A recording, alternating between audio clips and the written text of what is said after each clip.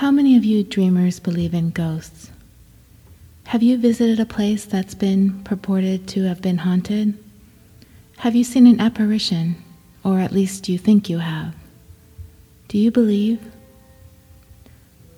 I'm forever a skeptic. I've been to places that are supposedly haunted.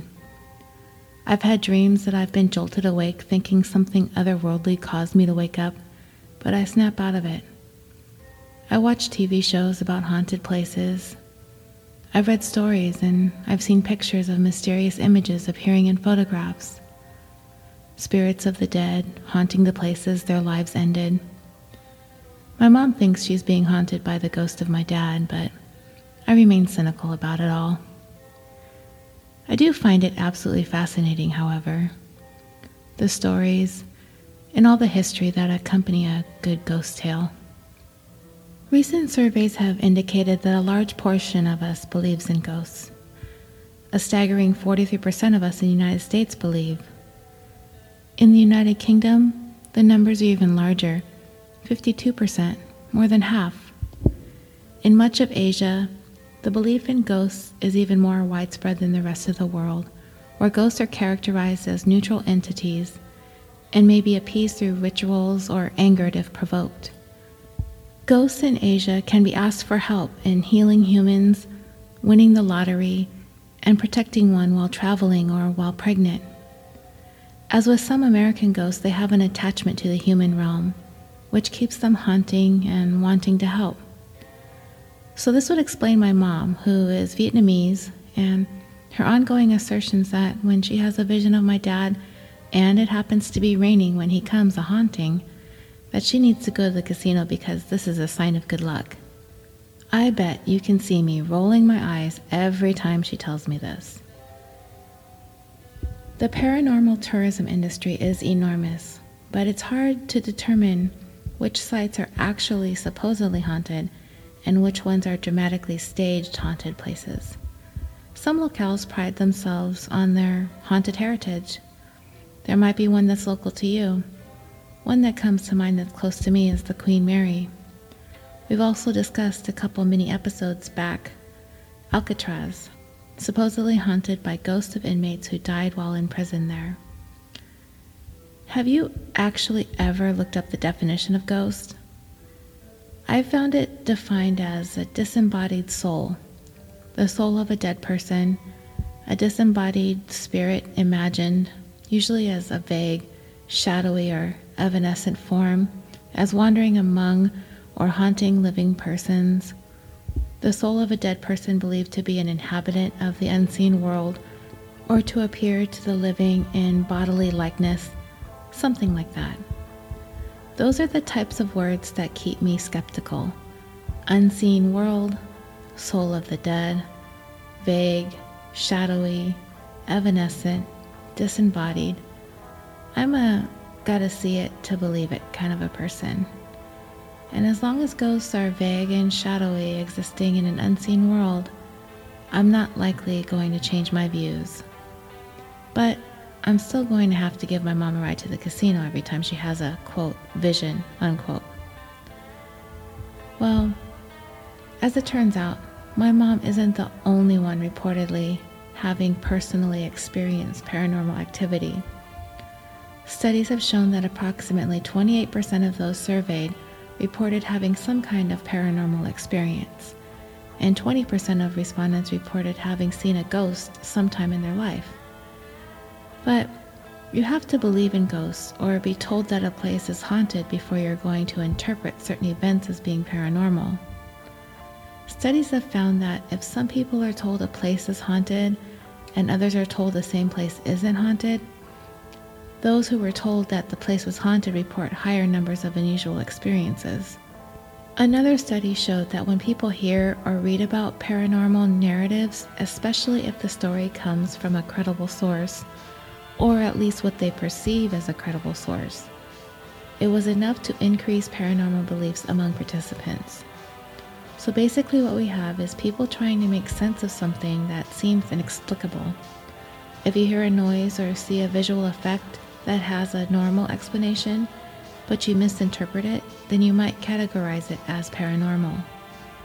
People tend to assume that if they can't explain something, then that's the go-to explanation.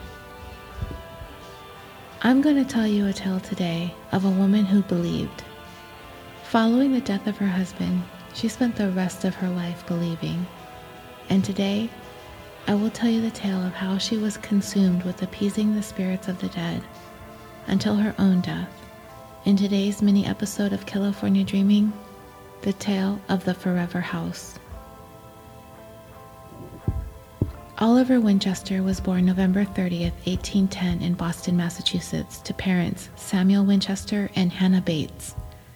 He was a politician and a businessman, known for the manufacturing and marketing of the Winchester repeating rifle, a redesigned descendant of the volcanic rifle from some years earlier. Winchester had started as a clothing manufacturer in New York City and in New Haven, Connecticut. It was during this time he found out that a division of Smith & Wesson was failing financially with one of their newly patented firearms. Always on the lookout for a new opportunity, Winchester got together some venture capital with other stockholders and acquired the Smith & Wesson division that was failing in 1850. Within 7 years, Winchester was able to position himself as the principal stockholder of the company, and he relocated the production to New Haven, changing the name to New Haven Arms Company. Initially, returns were slow, due largely in part to the design and poor performance of the volcanic cartridge, a hollow, conical ball filled with black powder sealed with a cork primer. Although the volcanic's repeater design far outpaced the rival technology, the poor performance and reliability of the 25 and 32 caliber cartridges used in the pistol and rifle models was little match for the competitors' larger caliber weapons. Luckily for Oliver Winchester, he inherited a brilliant engineer, Benjamin Tyler Henry, who proved himself to be an incredibly valuable asset. Henry looked to improving upon the volcanic repeating rifle by enlarging the frame and magazine to accommodate 17 of his newly redesigned, all-brass cased 44 caliber rimfire cartridges. This new cartridge put the Winchester Company on the map, and Henry's ingenuity and skills were rewarded with a patent in his name on October 16, 1860, for what became known as the Henry rifle. This rifle continued to be manufactured for almost 6 years, with the total production of approximately 12,000 rifles, both in iron and brass frames. Following the success of the Henry rifle, the company reorganized once more and was renamed the Winchester Repeating Arms Company. In 1866, an employee named Nelson King improved upon the patent and fixed the flaws in the Henry rifle by incorporating a loading gate on the side of the frame and integrating a round sealed magazine which was covered by a forestock. This would be the first Winchester rifle, model 1866, the Yellow Boy. Oliver Winchester would go on to become quite active in politics, serving as New Haven's city commissioner in 1864 and lieutenant governor of Connecticut from 1866 to 1867. Money was pouring in, and Oliver Winchester soon amassed a large fortune from government contracts and private sales. The family prospered at the height of the Civil War. Oliver would go on to have 3 children, and his only son and heir to the Winchester fortune was William Wirt Winchester. On September 30th, 1862, William would marry Sarah Lockwood Pardee in an elaborate ceremony in New Haven. Oliver Winchester died on December 11, 1880 of tuberculosis. His ownership in the Winchester Repeating Arms Company was passed on to his only son, William. However, William would also die 3 months later in March of 1881, also of tuberculosis, and ownership was passed on to his wife, Sarah. Sarah Lockwood Pardee was born around 1840.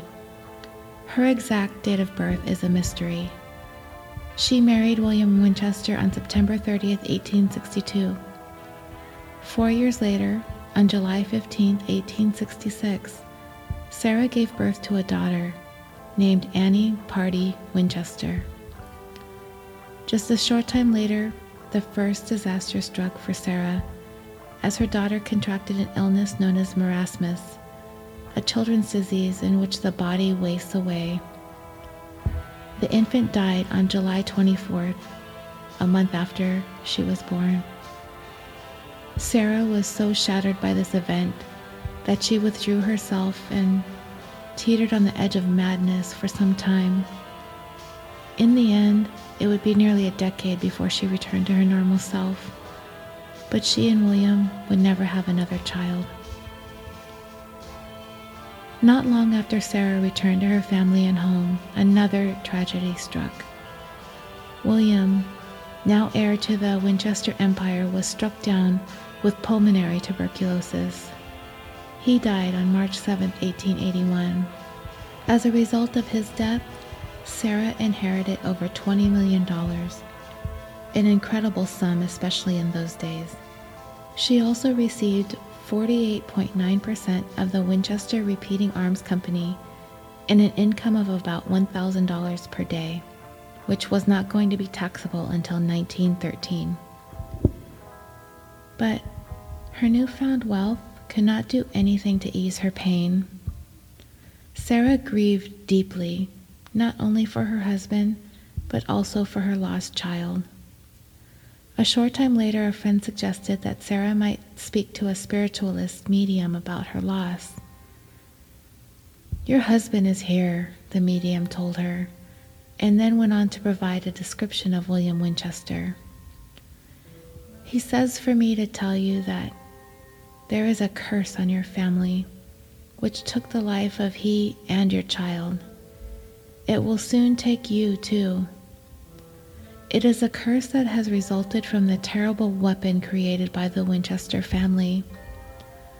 Thousands of persons have died because of it, and their spirits are now seeking vengeance." Sarah was then told she must sell her property in New Haven and head towards the setting sun. She would be guided by her husband, and when she found her new home in the West, she would recognize it. "You must start a new life," the medium said, "and build a home for yourself and for the spirits who have fallen from this terrible weapon too. You can never stop building the house. If you continue building, you will live. Stop, and you will die." In 1884, Sarah moved to California and purchased a farmhouse. The house stood on 161 acres of land in what is now San Jose, California. And if you are unfamiliar with the city of San Jose, it is located in the center of the Santa Clara Valley on the southern shore of the San Francisco Bay. It is the economic, cultural, and political center of the Silicon Valley and the largest city in Northern California. With a population well over 1 million residents, it is the third most populous city in California after Los Angeles and San Diego, and the 10th most populous city in the United States. Immediately after moving there and purchasing the property, Sarah began spending her $20 million inheritance by renovating and adding more rooms to the house, with work continuing 24 hours a day, 7 days a week, 365 days a year for the next 38 years. As the house grew to include 26 rooms, railroad cars were switched onto a nearby line to bring building materials and imported furnishings to the house. The house was rapidly growing and expanding, and while Sarah claimed to have no master plan for the structure, she met each morning with her foreman, and they would go over with her hand-sketched plans for the day's work.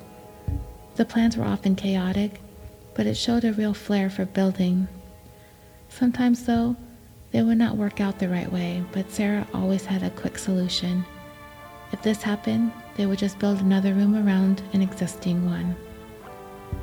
As the days, weeks, and months passed, the house continued to grow. Rooms continued to be added, and then they turned into entire wings. Doors were joined to windows, levels turned into towers and peaks, and the place eventually grew to a height of 7 stories.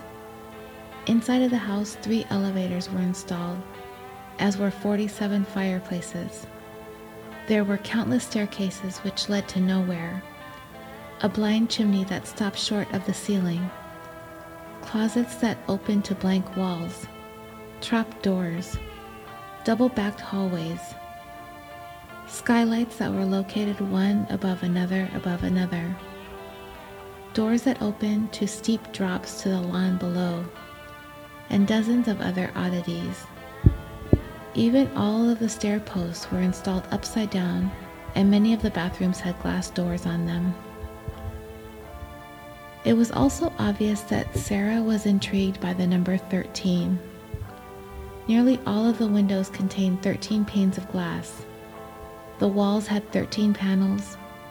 The greenhouse had 13 domes. Many of the wooden floors contained 13 sections. Some of the rooms had 13 windows, and every staircase but one had 13 steps. This exception was unique in its own right. It is a winding staircase with 42 steps, which would normally be enough to take the climber up 3 stories. In this case, however, the steps only rise 9 feet because each step is only 2 inches high. The house continued to grow, and by 1906, it had reached a towering 7 stories tall. Sarah continued her occupancy and expansion of the house, living in melancholy solitude with no one other than her servants, the workmen, and of course, the spirits. It's been said that on sleepless nights, when she was not communing with the spirit world about the designs for the house, Sarah would play her grand piano into the early hours of the morning. According to legend, the piano would be admired by passers-by on the street outside, despite the fact that 2 of the keys were badly out of tune. The most tragic event occurred within the house when the great San Francisco earthquake of 1906 struck. When it was all over, portions of the Winchester mansion were nearly in ruins.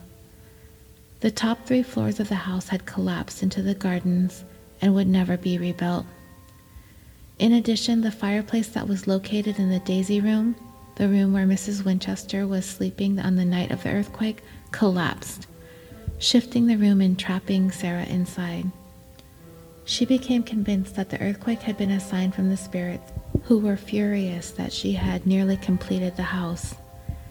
In order to ensure that the house would never be finished, she decided to board up the front 30 rooms of the mansion so that construction would not be completed, and also so that the spirits who fell when the portion of the house collapsed would be trapped inside forever.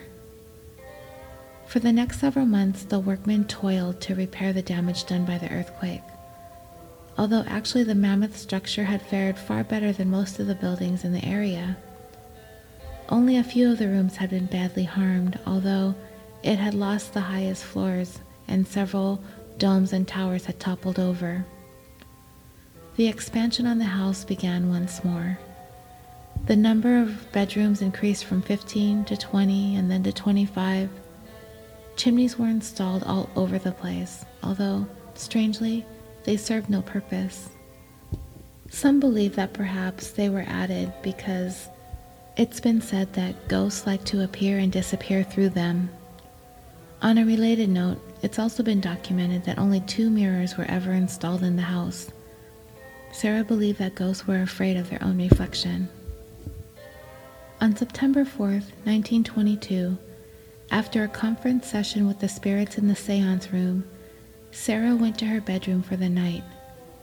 At some point in the early morning hours, she died in her sleep at the age of 83. She left all of her possessions to her niece, Frances Marriott, who had been handling most of Sarah's business affairs for some time.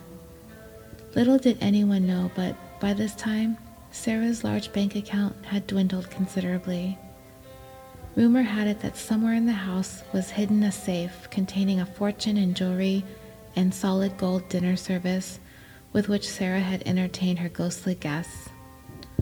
Her relatives forced open a number of safes, but only found old fishing lines, socks, newspaper clippings about her daughter's and her husband's deaths, a lock of baby hair, and a suit of woolen underwear.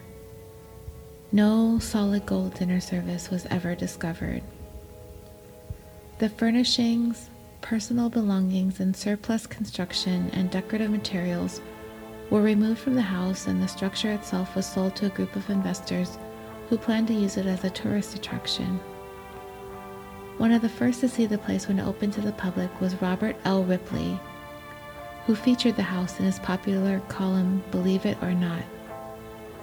The house was initially advertised as being 148 rooms, but so confusing was the floor plan that every time a room count was taken, a different total came up. The place was so puzzling that it was said that the workmen took more than 6 weeks just to get furniture in and out of it. The moving man became so lost because it was basically a labyrinth. It was a house where downstairs leads to neither the cellar nor upstairs to the roof. The rooms of the house were counted over and over again, and 5 years later, it was estimated that 160 rooms existed, although no one is really sure if that's even correct. Today, the house has been declared a California Historical Landmark and is registered with the National Park Service as a large, odd dwelling with an unknown number of rooms. Most would say that such a place must still harbor at least a few ghosts who come to reside there at the invitation of Sarah Winchester. The question is, though, do they really want to haunt the place? Some would say perhaps no ghosts ever walked there. But the Winchester Mansion is nothing more than the product of an eccentric woman who had too much time and money on her hands. There is no question that we can regard the place as one of the world's largest haunted houses, based on nothing more than the legend of the place alone. Is this a case of where we need to draw the line between what is a real haunted spot and what is really a ghost story? Is the Winchester Mansion really haunted? I guess you'll just have to decide that for yourself. Although some people, like me, have already made up their minds. There have been a number of strange events reported at the Winchester House for many years, and they continue to be reported today. Dozens of psychics have visited the house over the years, and most have come away convinced or claim to be convinced that spirits still wander the place. In addition to the ghost of Sarah Winchester, there have been also many other sightings throughout the years. In the years that the house has been open to the public, employees and visitors alike have had unusual encounters there. There have been footsteps, banging doors, mysterious voices, windows that bang so hard that they shatter, cold spots, strange moving lights, doorknobs that turn by themselves, and don't forget the scores of psychics who've had their own claims of phenomenon to report. Obviously, these are all the standard reports of a haunted house, but are the stories merely wishful thinking? Are these reports of ghosts and spirits a way to continue the tradition of Sarah Winchester's bizarre legacy? Or could you be convinced that these stories are true? Was the house really built as a monument to the dead? Do phantoms still lurk in the maze-like corridors of the Winchester Mystery House? Like I said in the beginning, I'm forever skeptical, but I will admit, if I ever have the opportunity to visit the Winchester Mystery House, I will admit I will be a little bit spooked by the legend of the place. Whatever the case, I'm certain you'd be hard-pressed to find another piece of architecture like the Winchester Mansion. Thank you so much for joining me for this mini episode of California Dreaming. I hope you've enjoyed learning a little bit about one of California's treasured historical landmarks. We will be back next week with a brand new tale for you. And until then, sweet dreams.